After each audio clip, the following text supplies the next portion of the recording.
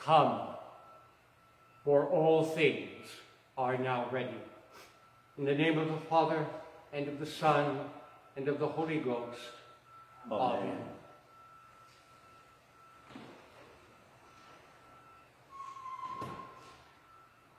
The last 2 Sundays in our gospel readings, we've been thinking about doors. We have reflected together on the powerful images of the open door to heaven, and sadly, about the closed door from last Sunday's gospel, the closed door of the rich man's heart. We have also been reminded that it is Christ alone who is the door that leads to all the eternal blessedness of heaven, that it is through his suffering and death that the kingdom of heaven has been opened to us and to all those who will simply believe and trust in his power to save and to bring new life and hope. During this long Trinity season of the church year, you and I will be drawn deeper and deeper into exploring what it is to be a true disciple of the ever-living one. We will find ourselves, you and I, drawn ever closer to the Lord of life, who will patiently and lovingly instruct us in the interior life of prayer and love.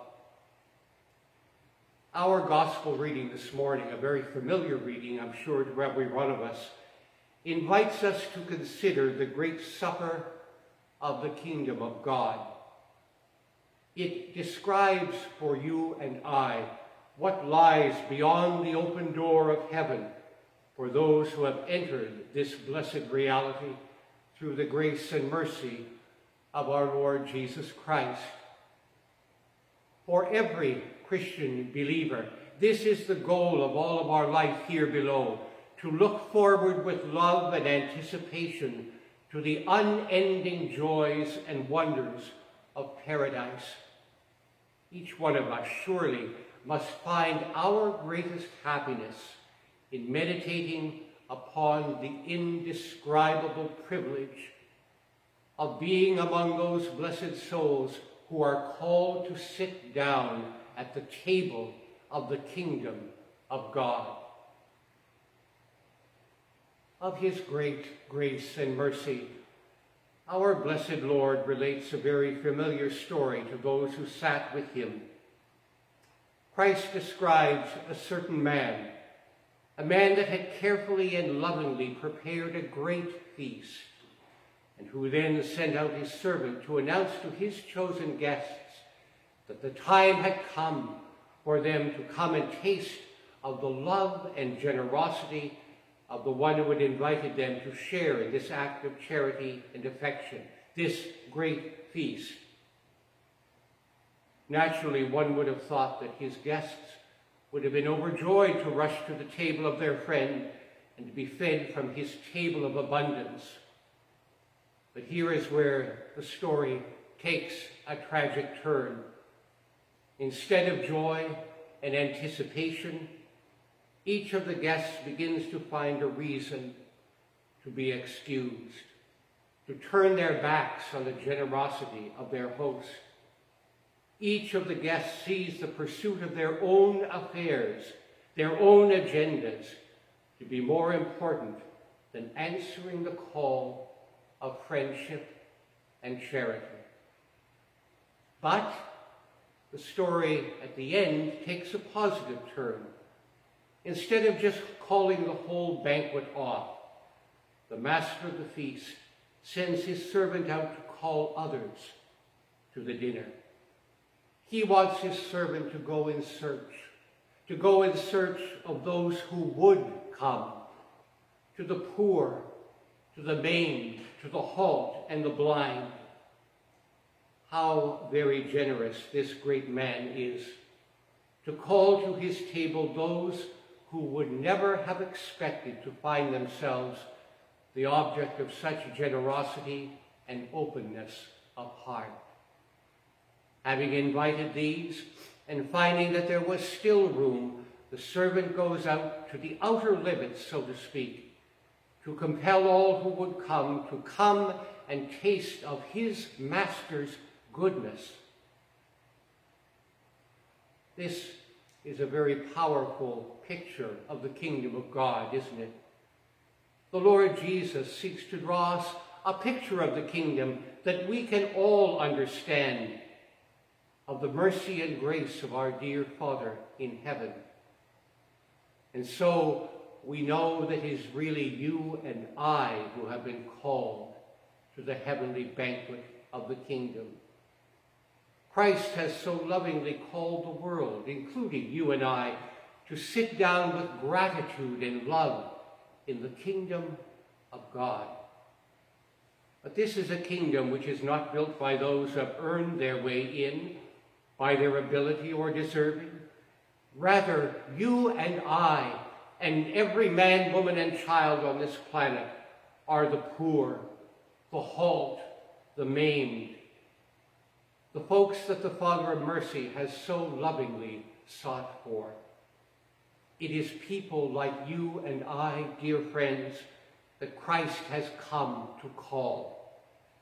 It is people like you and I that Christ has suffered and died for, so that the kingdom of heaven, the door leading to the kingdom of heaven, might be opened, and that we might find ourselves embraced eternally in the arms of the Holy and Blessed Trinity.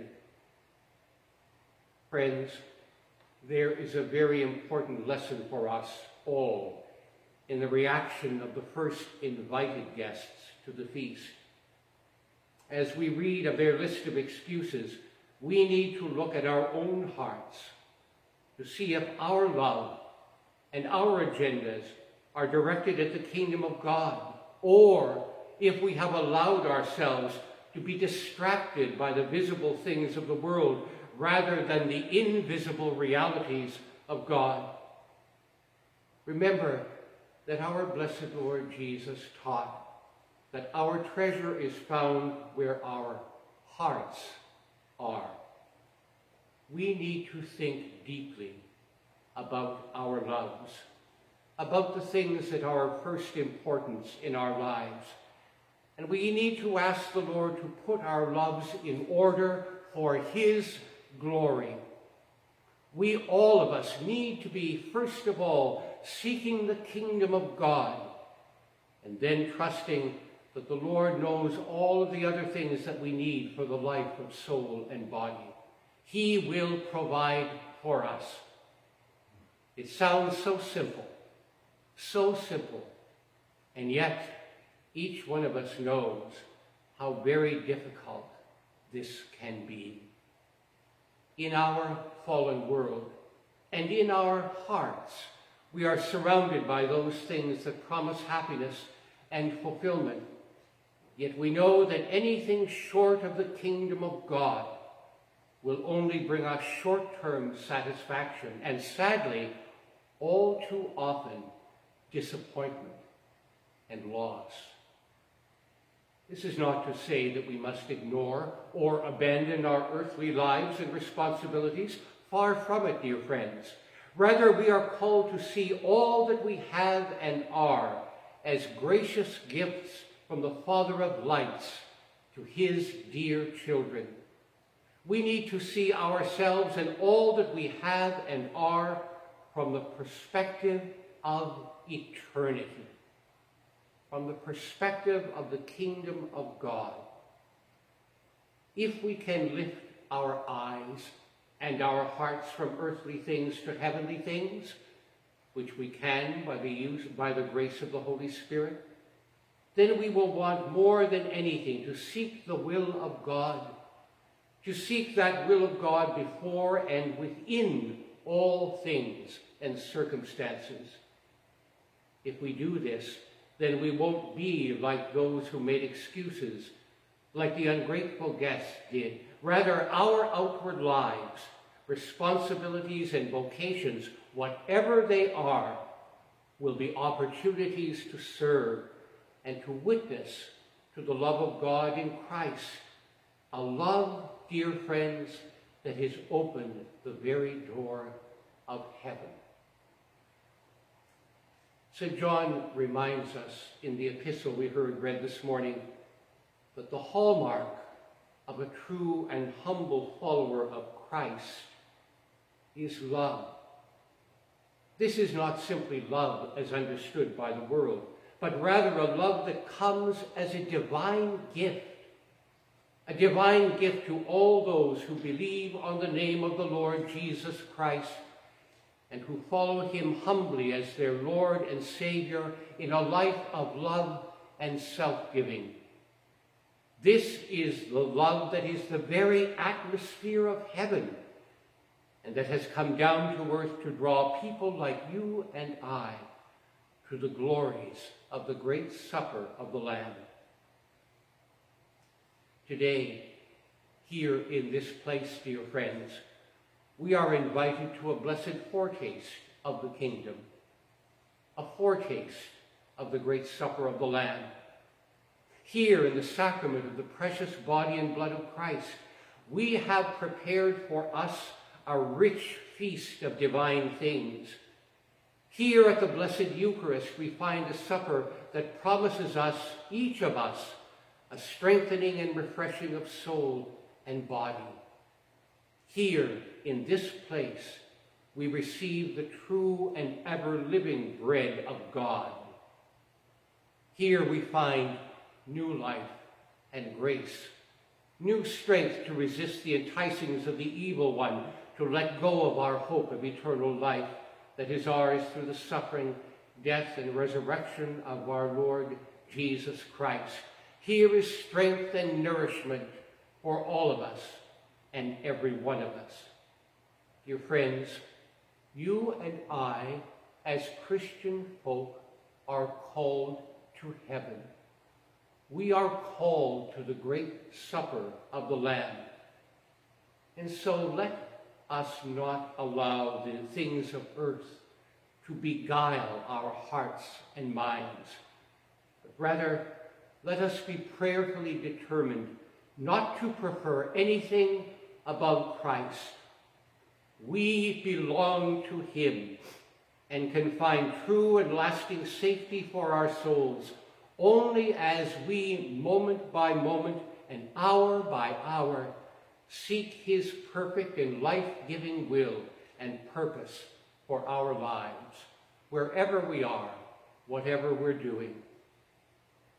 The collect that we have prayed today asks our Lord to keep us under his good providence and asks that we might have a perpetual fear and love of his holy name. There is the whole matter, isn't it? That we might trust his providence to lead us and protect us and guide us in our lives, and that we might seek from his hand the blessed fear and love of the name which is above every name, at which every knee will bow and every tongue confess, our Lord and Savior, Jesus Christ. If we will do this, dear friends, then we will find a joy and direction and purpose in our lives that the world with all its allurements cannot destroy. You and I will be men and women who will graciously accept the invitation to the eternal blessedness in the great supper of the Lamb. We will answer the merciful call of Christ to come to him and to abide with him in his everlasting presence, both here and in eternity. Come, says our Lord to each one of us. Come, for all things are now ready. Amen.